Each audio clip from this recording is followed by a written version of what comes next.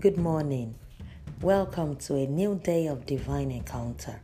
Our strength for today, 8th August, is Genesis chapter 22, verse 16b to 17a. I'm reading New King James's Version and it reads, "Because you have done these things and have not withheld your son, your only son, blessing I will bless you, and multiplying I will multiply your descendants as the stars of the heaven." End of reading.